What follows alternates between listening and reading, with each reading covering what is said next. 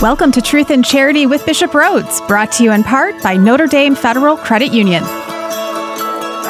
This week, find out why we celebrate Christmas on December 25th and the differences between each of the 4 Christmas Masses.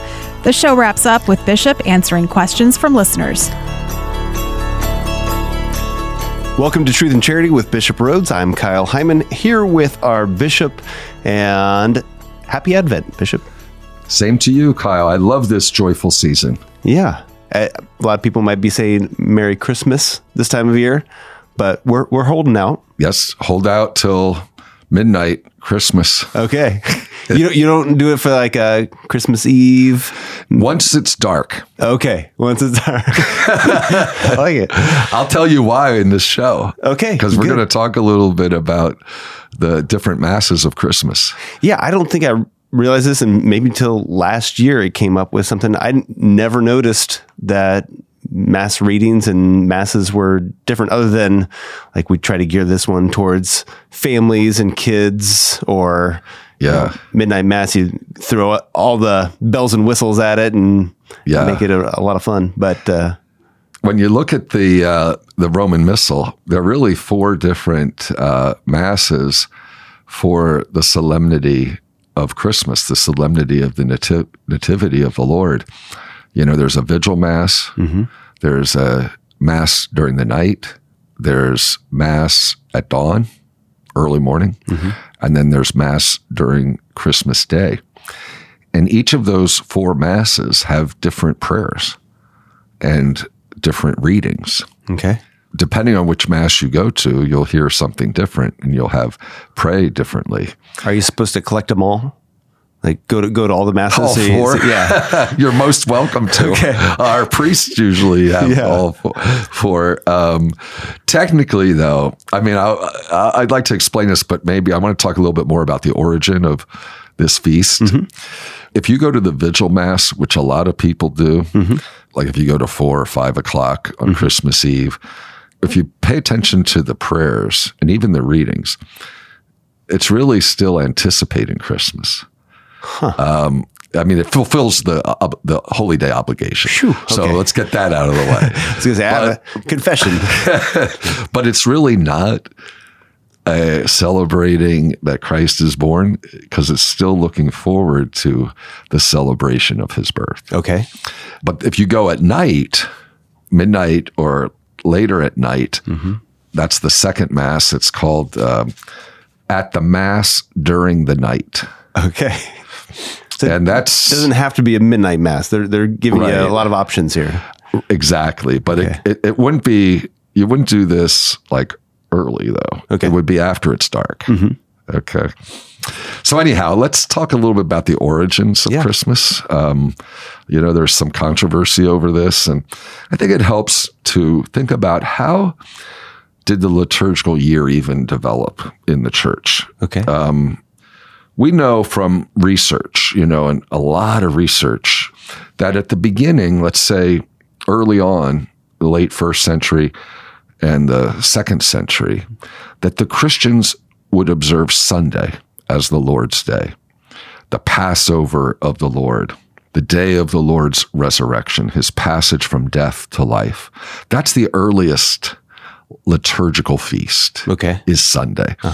But then they also began around that time to celebrate annually in the 2nd century an annual Passover. The Greek word is Pascha, P-A-S-C-H-A. We translate that as Easter, okay? The Pascha.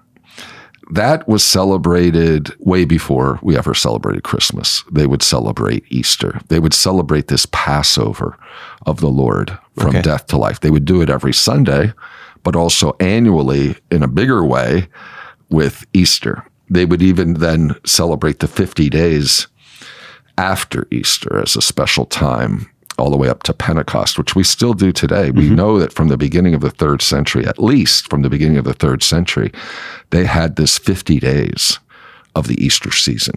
Okay. So that's the earliest part of the liturgical year that was celebrated.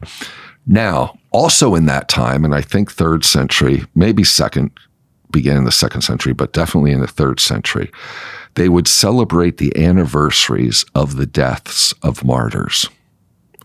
They didn't celebrate birthdays. They celebrated the day when a martyr died. That was considered their birthday into eternity. Sure. So they even use the word birthday, dies natalis. Dies natalis in Latin. In Italian, they call Christmas Natale. Okay. Okay, so it comes from the Latin, which means birth. And you kind of see the connection with Spanish, Navidad. Christmas has a different origin, which means Mass of Christ. But in any event, I'm getting off the track here. But they're birthdays in eternity. Yeah. Now, by the 4th century, they started to celebrate also a season prior to Easter as a longer season of preparation. We call that season Lent.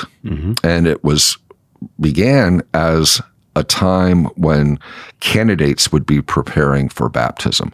They'd be preparing for their initiation into the church at Easter. And of course, that developed into the season of Lent, which not only is a time where catechumens prepare for baptism, but now it's kind of a time of penance for all, even those who are already baptized. Sure.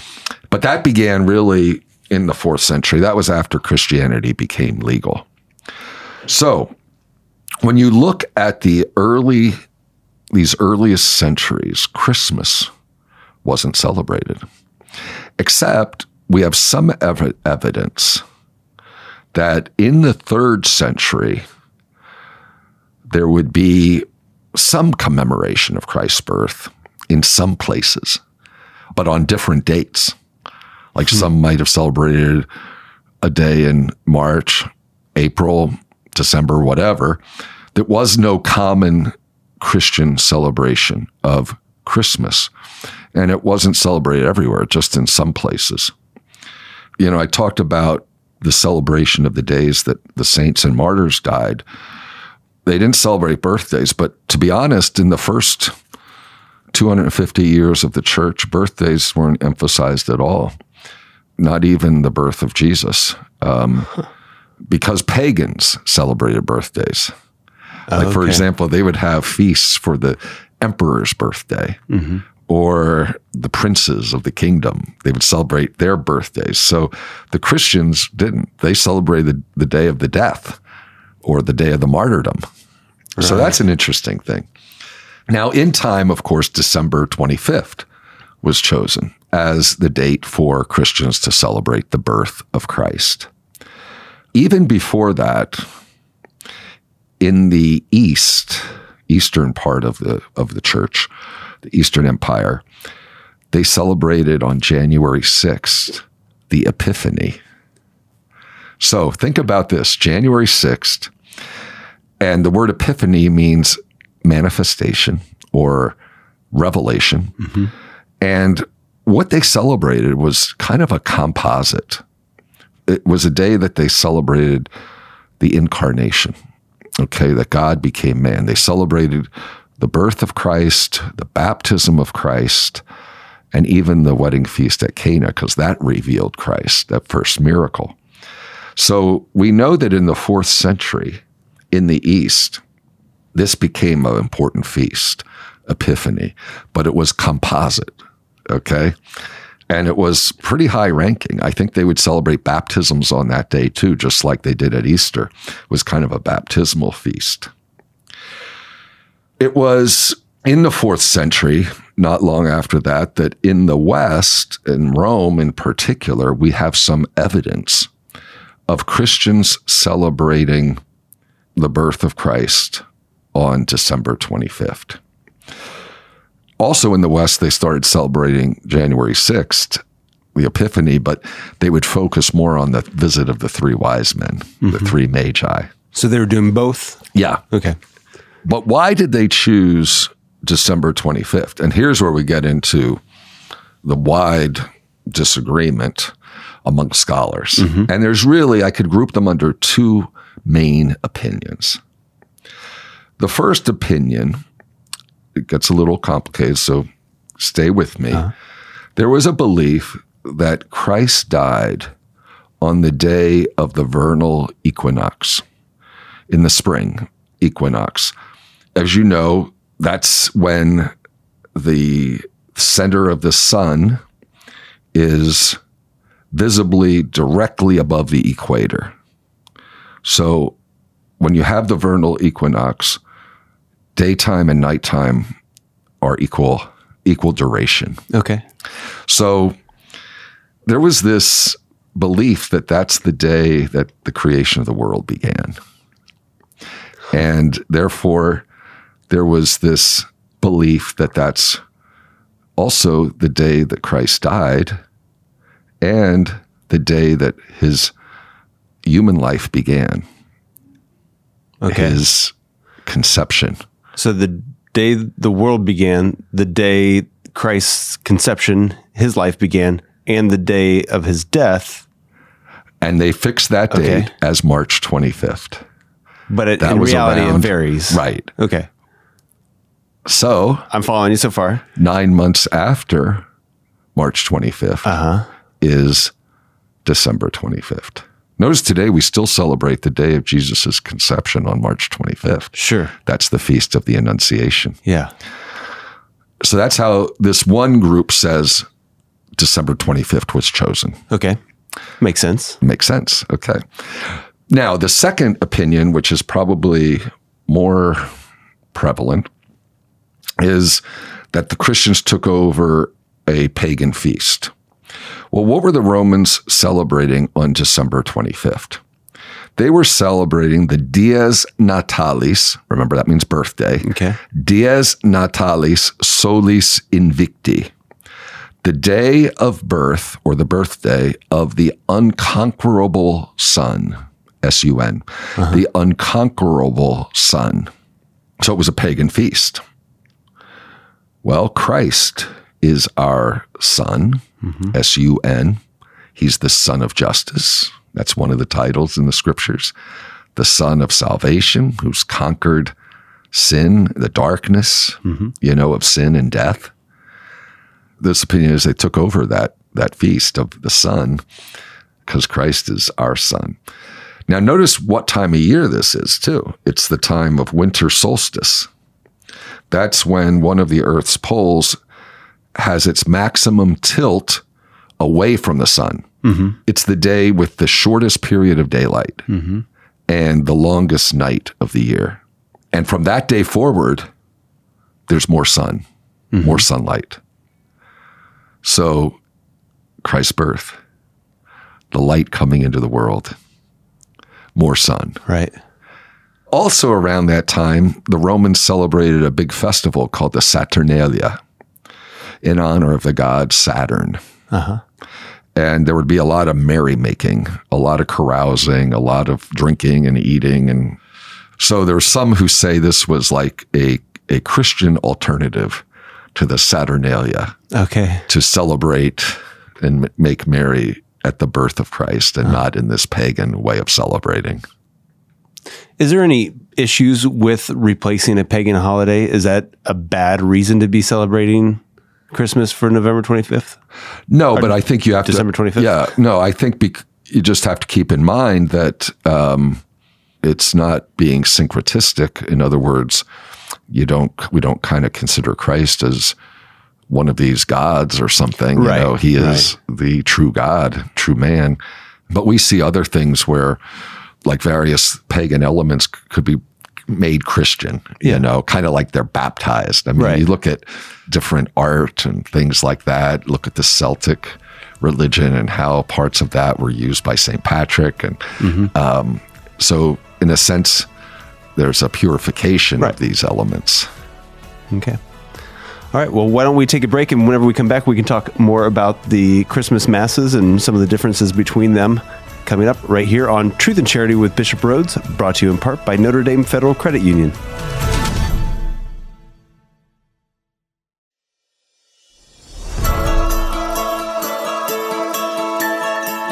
Welcome back to Truth and Charity with Bishop Rhoades. I'm Kyle Hyman here with our bishop. We've been talking about the origins of celebrating Christmas, including the date of December 25th. And you also mentioned that there's different masses for different times of the Christmas celebration. And so how do we get from choosing a date to how we celebrate Christmas? Well, let's look at the history. I mean, what was the first thing? The first time that in Rome during the 4th century, the earliest tradition is they would celebrate the liturgy, the Mass of Christmas, during the day on December 25th. Okay. And the Pope would celebrate a big Mass in St. Peter's Basilica on December 25th during the day. Not Christmas Eve. It was during the day. It's going to interfere with their parties. I don't know. But listen, we still have that Mass during the day. Okay. That we celebrate on Christmas Day. But now it's like the least attended Mass. Right. More people go Christmas Eve in that. But if you want to get back to the earliest celebration, go on Christmas Day. Okay. But not long after, they started celebrating Mass on the night of Christmas Eve. Now, why did they do that? It was already something that was happening in the East. They borrowed this from the East, specifically from Jerusalem. In Jerusalem, around the year 400, on the night before Epiphany, remember, they're still celebrating January 6th. Okay. Which was really their celebration of Christmas plus the baptism of Jesus and those things they're celebrating on January 6th. What the Christians would do the night before Epiphany, they would go to Bethlehem from Jerusalem and they'd celebrate Mass over the grotto of the Nativity in the basilica that was built by the Emperor Constantine. He built this basilica. By the way, it's the oldest church in the world. Did you know that? Huh. I did not. The basilica in Bethlehem. And they would have this Mass at midnight, in Jerusalem. In Bethlehem. And then at dawn, they'd process back to Jerusalem. And they'd rest a little while and then celebrate a second Mass. Okay. Well, Rome kind of took this over, not for January 6th, but for December 25th. So in the 5th century, after the Council of Ephesus, the Council of Ephesus took place in the year 431, and that's where they declared, Mary as Theotokos, the Mother of God. Pope Sixtus II built a basilica on the Esquiline Hill, St. Mary Major, Santa Maria Maggiore. This great, beautiful basilica in honor of Mary as the Mother of God. And a side chapel was built in imitation of the grotto of the Nativity at Bethlehem. And they called that grotto that chapel, ad praesepe, at the crib. So the crib chapel. Okay. This became the first Mass of Christmas. The Pope would go there. Now, he'd still be celebrating the older Mass of Christmas during the day at St. Peter's, but he'd go and celebrate a Mass at midnight at St. Mary Major, kind of like what they were doing in Bethlehem and Jerusalem. Okay. That's where the custom of the midnight Mass began. So the earliest Mass was the Mass during the day. By the way, we still use the same gospel that they used from the beginning. It wasn't the gospel of the birth of Jesus with the appearance of the angels to the shepherds and all that. The Mass on Christmas Day, the gospel that they used was from John chapter 1. The Word became flesh and dwelt among us, this profound meaning of the incarnation, this deep theology of St. John.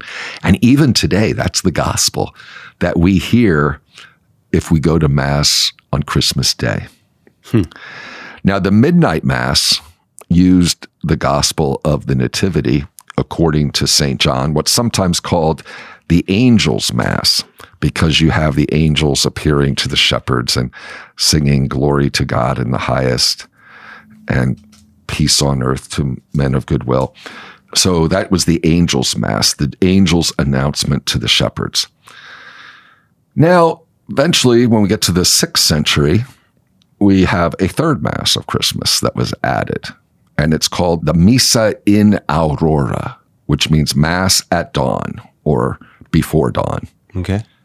this was sometimes called the Shepherd's Mass because even today, if you go to the Mass at dawn, the gospel is the shepherds at the crib adoring the Christ child. So it happens right after the angels appear to them. They go to the stable. Well, that's the gospel for that early morning Christmas Mass, the Missa in Aurora, the Mass at dawn. So you really have three choices. You can go to the Mass during the night, Christmas Eve, and hear the traditional Christmas story, the shepherds, etc. Or you can go early in the morning, Mass at dawn, and hear the gospel of the adoration of the shepherds at the crib. Or you can go later in the morning or during the day and hear John chapter 1, the prologue, the Word became flesh and dwelt among us. So you have those three choices. It's interesting that we read in the writings of St. Gregory the Great about these three Christmas Masses. And you might wonder, well, why did they start that Mass at dawn, the Missa in Aurora? Well, the Pope would go to a church near the government palace in Rome, which was called St. Anastasia. St. Anastasia was the church for the officials, the Byzantine officials, because by this time it was an Eastern government, who would venerate the martyr St. Anastasia. Well, December 25th was her feast. She was an Eastern martyr. But since Christmas took precedence, though she was still remembered on that day, they started celebrating on that day the early morning Christmas Mass. So that's how we got that Mass. Okay. So by the 5th and the 6th centuries, we have these three Christmas Masses. Then 12 days later, they would celebrate on January 6th, the Epiphany. The Vigil Mass, this is the one, it seems strange to me, but of all the Christmas Masses, the one that's most attended nowadays is the Vigil, which isn't really one of the original Masses of Christmas. It only really started after the Second Vatican Council when they started allowing these Vigil Masses. Like when I was a kid, there was no Vigil Mass. The first Mass you could go to was Midnight Mass. But after Vatican II, they started allowing these Vigil Masses that would satisfy the Holy Day obligation. Just like if you go Saturday evening, Saturday Vigil Mass, it satisfies your obligation for Sunday. Now, if you read, though, the texts of the Christmas Vigil Mass, if you read the prayers and you look at the readings, they're still looking ahead to Christmas. They're not actually celebrating the birth of Christ. Let me give you an example. I'll just read the collect, the opening prayer for the Mass at the Vigil. It says, "Let us pray. O God, who gladden us year by year as we wait in hope for our redemption, grant that just as we joyfully welcome your only begotten Son as our Redeemer, we may also merit to face him confidently when he comes again as our Judge, who lives and reigns with you in the unity of the Holy Spirit, one God forever and ever." So it's talking about our hope and joyfully welcoming. So it's looking forward to that.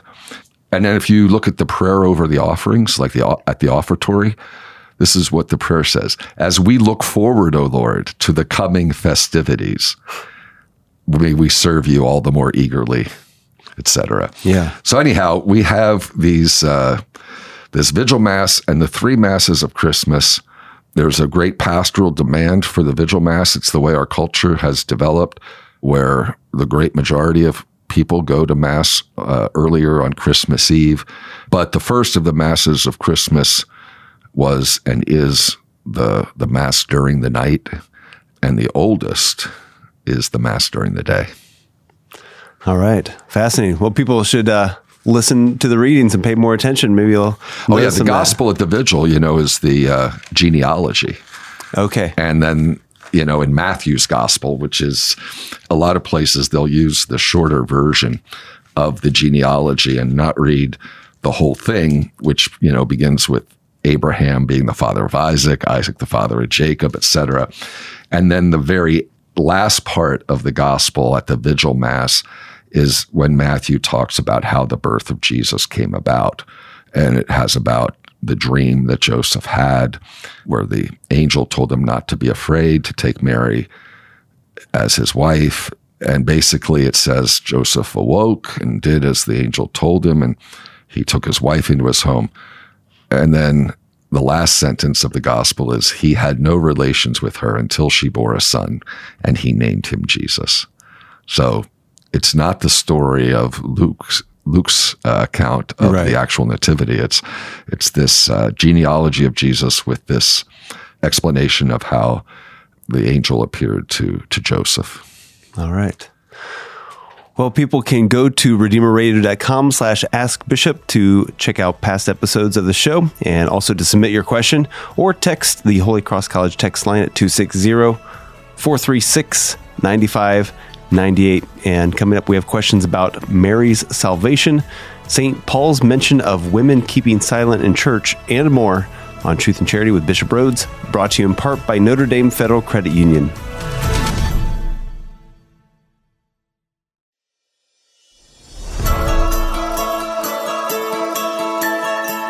Welcome back to Truth and Charity with Bishop Rhoades. I'm Kyle Hyman here with our bishop, who is answering questions that you have submitted for him.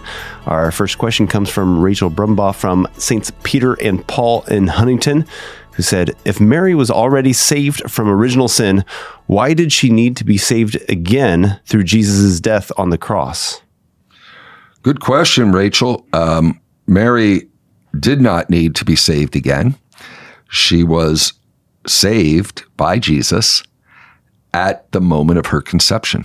As you mentioned, she was saved from original sin. She was preserved from the moment of her conception from any stain of sin.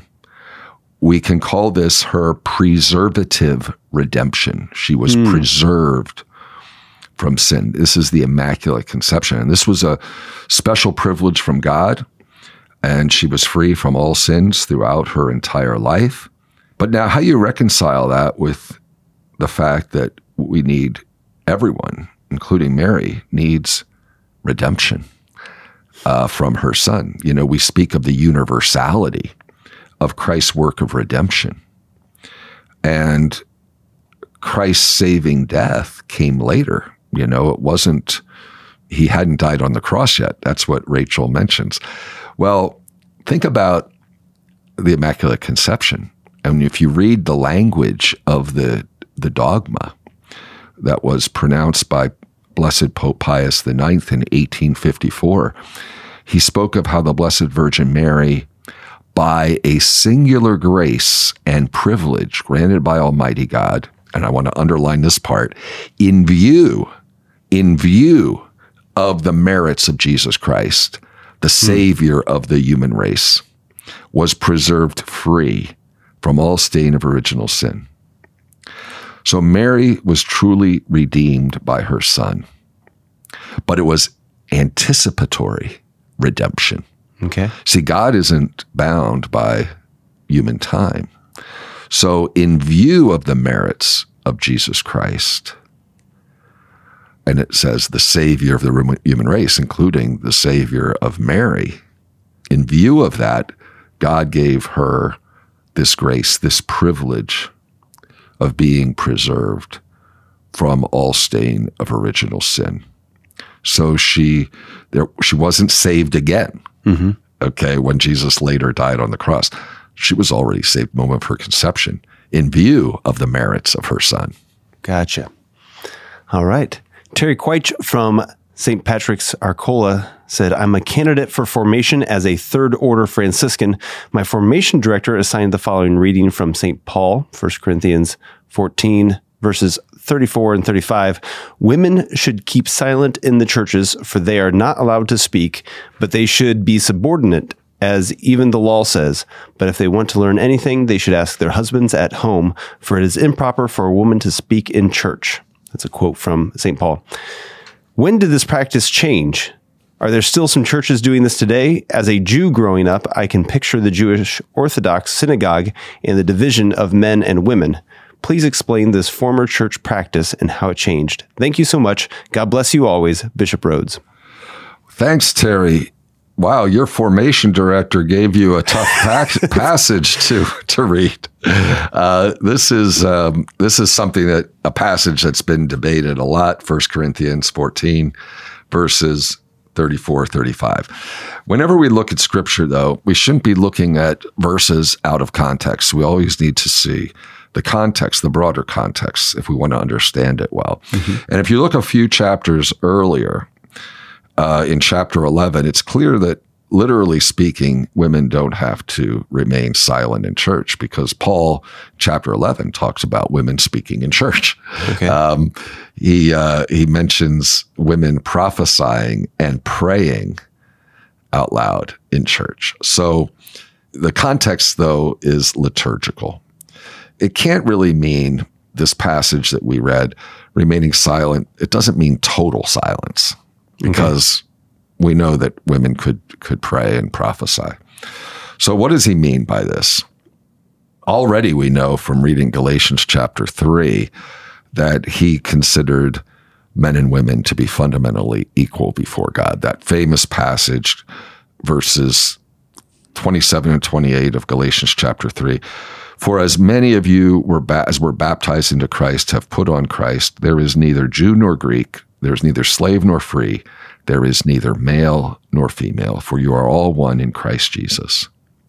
Now, St. Paul recognized the differences between the sexes, but always within this framework that they were equal before God, men and women equal before God in Christ. So what does he mean then? And this is where the debate comes, because we're not really sure what situation he's addressing. Maybe there was a particular disorder in the Corinthian community. By the way, there's another passage that's very similar in 1 Timothy chapter 2, verse 12. Maybe it was that there were some things that were improper that women were doing, saying or speaking in the Corinthian assembly. There's some evidence that there were some women who were caught up with some heretical movements and they might have been speaking. It's probably referring to not doing teaching that only the ordained could do. Like even today, as far as preaching the homily, even most men can't preach the homily, only ordained, priests and deacons. Back in the 70s, there was a document from the Congregation for the Doctrine of the Faith, and they touched on this passage because that was the document which was an instruction about women not being allowed to be ordained to the ministerial priesthood. And it looked at various passages and noted that some of the passages from St. Paul were like cultural things that could be changed, customs of the period. They're kind of minor things like wearing a veil and things like that. But when the Congregation for the Doctrine of Faith looked at this passage in 1 Corinthians 14, they saw this as a prohibition regarding the official function of teaching in the liturgy that, only the ordained could do. Because the congregation mentions how Paul already spoke about women prophesying in the assembly. That's how I think I would interpret it. I think it makes sense. It's interesting when Pope Benedict spoke about this some years ago in one of his general audiences, he also mentioned the fact that in that same letter to the Corinthians, Paul mentions how women could prophesy in the Christian community. Mm-hmm. But the idea of what is he talking about? Women should keep silence in the churches. He said that should be considered relative. He kind of leaves it to the scripture scholars to discuss the problem because they seem on the surface to be two apparently contradictory instructions from St. Paul. So that's why I think, at least from what I've read, that it's really more about prohibition of preaching what we would today call the homily. Okay. All right. Beth Spiteri from St. Anthony de Padua in South Bend said, just read that Cardinal Dolan will not refuse the host to Catholics defending abortion. How can this even be considered acceptable? My heart hurts. This is a controversial question. It's really up to the bishop in each diocese in the sense of it's a very complicated question. Mm-hmm. There are a lot of people who support the so-called right to abortion. That is not an acceptable position for Catholics to have. And then we have the kind of scandalous cases of certain Catholic public officials who actually have voted in favor of abortion, and therefore what sanction should be taken. Well, I'd say, first of all, they should not come up for Holy Communion. They're in dissent from a fundamental teaching of the Church. But how do you enforce something like this? Some bishops will say publicly that pro-abortion elected officials or officials should not receive communion or should be denied communion. A lot say they shouldn't receive communion, but they would counsel that the priest or the bishop meet with the person first before denying communion. And it gets into all kinds of questions of whether the person may have repented beforehand or whatever.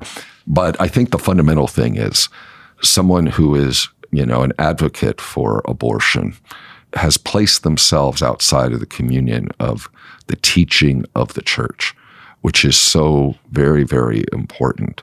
And therefore, I would discourage them from approaching the altar for communion. So I hope that answers the question. And as far as the prohibition of, or the refusal of giving the Eucharist to somebody, there seems to be some different opinions amongst bishops. Right. And is that their right to have those different approaches to how to deal with that? Yeah, I mean, it's, because you're dealing with all kinds of different situations. I mean, there are some who are very publicly vocal against the Church's teaching on on abortion. There's others that may have a mixed voting record, so you're dealing with all kinds of different situations. And it comes down to interpreting canon, and if the number of the canon escapes me right now, there's a law in the Code of Canon Law, which talks about not admitting certain people who persistently and are obstinate in their dissent from the faith. I forget the exact words. I'd have to get it for another program. But so it also comes to a canonical interpretation of that canon. Okay. Well, you can ask your questions by going to redeemerradio.com/askbishop. You can text the Holy Cross College text line 260-436-9598. Coming up, we have 2 questions involving baptism right here on Truth and Charity with Bishop Rhoades, brought to you in part by Notre Dame Federal Credit Union.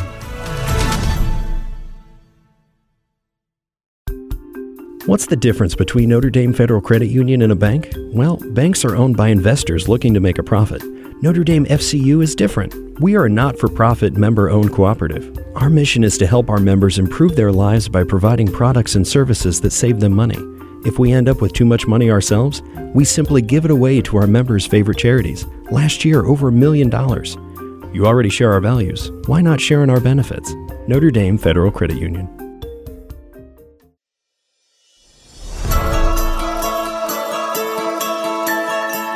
Welcome back to Truth and Charity with Bishop Rhoades. I'm Kyle Hyman, asking the questions that you've submitted for Bishop to respond to. And we had somebody ask, is it true that Vatican II removed the minor rite of exorcism from baptism? No, it is not true. We still do a prayer of exorcism, a minor exorcism, when we do the anointing before baptism, the anointing with the oil of catechumens. So we do it in the RCIA, the rite of Christian initiation of adults, in a separate ceremony, or if it's actual rite of baptism for children, we have the minor exorcism. If you look at the older rite, it was a much more forceful, quite powerful command that demons be cast out of the person that's going to be baptized. So because the new prayer of exorcism is pretty mild in comparison, I can read it to you. Okay. Almighty and ever-living God, you sent your only Son into the world to cast out the power of Satan, spirit of evil, to rescue man from the kingdom of darkness and bring him into the splendor of your kingdom of light. We pray for this child. Set him free from original sin. Make him a temple of your glory and send your Holy Spirit to dwell with him. We ask this through Christ our Lord. And then you have the anointing with the oil of catechumens. So it's kind of like an indirect, it's still a minor exorcism prayer, but it's not as forceful as what was found in the rite of baptism in the older form. Now, the older form is still used. We call it the extraordinary form of the Roman rite. For example, at St. Stanislaus Parish in South Bend or Sacred Heart Parish in Fort Wayne, they use both the extraordinary form of the Mass, but also the extraordinary form for baptism. So just to get a little sense of how that prayer in English, they would do it in Latin, but if you translate it into English, notice the difference. The old form was this: I cast you out, unclean spirit, in the name of the Father and the Son of the Holy Spirit. Depart and stay far away from this servant of God. For it is the Lord himself who commands you, accursed and doomed spirit. He who walked on the sea and reached out his hand to Peter as he was sinking. So then, foul fiend, recall the curse that decided your fate once for all. Indeed, pay homage to the living and true God. Pay homage to Jesus Christ, his Son, and to the Holy Spirit. Keep far from this servant of God, for Jesus Christ, our Lord and God, has freely called him to his holy grace and blessed way and to the waters of baptism. So the minor exorcism that's said in the extraordinary form prior to baptism is quite direct, I guess I would say. And the one that we use now is much milder, I would say. So in our regular Roman Catholic churches, could we request the original? Yes. Or would you have to go to St. Stanislaus or Sacred Heart? No. To do the extraordinary form of baptism? Any priest can celebrate the sacraments in the extraordinary form. Oh, okay. Yeah. All right. Like I'll use the extraordinary form when I do at the request of our seminarians prior to their ordination as priests. They'll often ask me to bless and consecrate their chalices and their paten, because they usually get a new or a gift of a chalice and paten before. And they ask for the extraordinary form blessing, which I do. And it's much different because you use chrism. The bishop uses chrism to consecrate a paten and a chalice in the extraordinary form. Yeah. In the ordinary form, there's no chrism used. Be holy water? It's just a blessing with holy water, right? Okay. So a lot of our young men who are deacons going to be priests, they saw that and they asked for the extraordinary form. Yeah. So I said, I'm happy to do that. Yeah. Okay. Kevin Grushik from St. Michael's in Waterloo said, my daughter was baptized Lutheran as an infant and is now a student at Ball State and member of Christian Fellowship group there. She says she's getting baptized again next month. Is it even worth doing this other than for an earthly symbolic statement? Now, as much as I hoped she'd become Catholic, I just don't know how to support her. What do I do? How do I teach her the truth without offending her, but support her walk to know Christ in her life, yet protect her from the many false evangelical leaders? Oh, thank you, Kevin. I know it's always difficult when our children make these kinds of choices. I understand that, if your daughter was baptized Lutheran, she was already validly baptized. So getting rebaptized in another church, nothing's going to happen. In other words, she already has the grace of baptism. She's already a daughter of God. She's already a Christian. She's already been cleansed of original sin. So being baptized again, nothing happens. Now, I guess how you would approach her about this, I think gently and with love. Try to explain that she's already a daughter of God, that she's already been baptized. And if she still decides to get baptized again, at least you've shared with her the truth about her baptism. I mean, you had her, Kevin, you had her baptized as an infant. Therefore, I think you can explain that. Maybe she doesn't really know or understand that, or maybe whatever Christian community she's involved with, they have a different idea about baptism that we wouldn't agree with. Right. So I don't know what they think about it, or even if they know that she was already baptized Lutheran. But if they say, well, we do another baptism anyhow, I don't know why they would. But anyhow, I think the fact of being patient and loving in the response, but also truthful about the fact that she was already validly baptized. All right. Well, thank you so much, Bishop, for another great episode and for helping us learn more about the upcoming Christmas celebration and all these questions that you answered as well. Could we get your Episcopal blessing before we go? Sure. The Lord be with you. And with your spirit. Blessed be the name of the Lord. Now and forever. Our help is in the name of the Lord, who made heaven and earth. May Almighty God bless you, the Father and the Son and the Holy Spirit. Amen. Truth and Charity with Bishop Rhoades is brought to you in part by Notre Dame Federal Credit Union.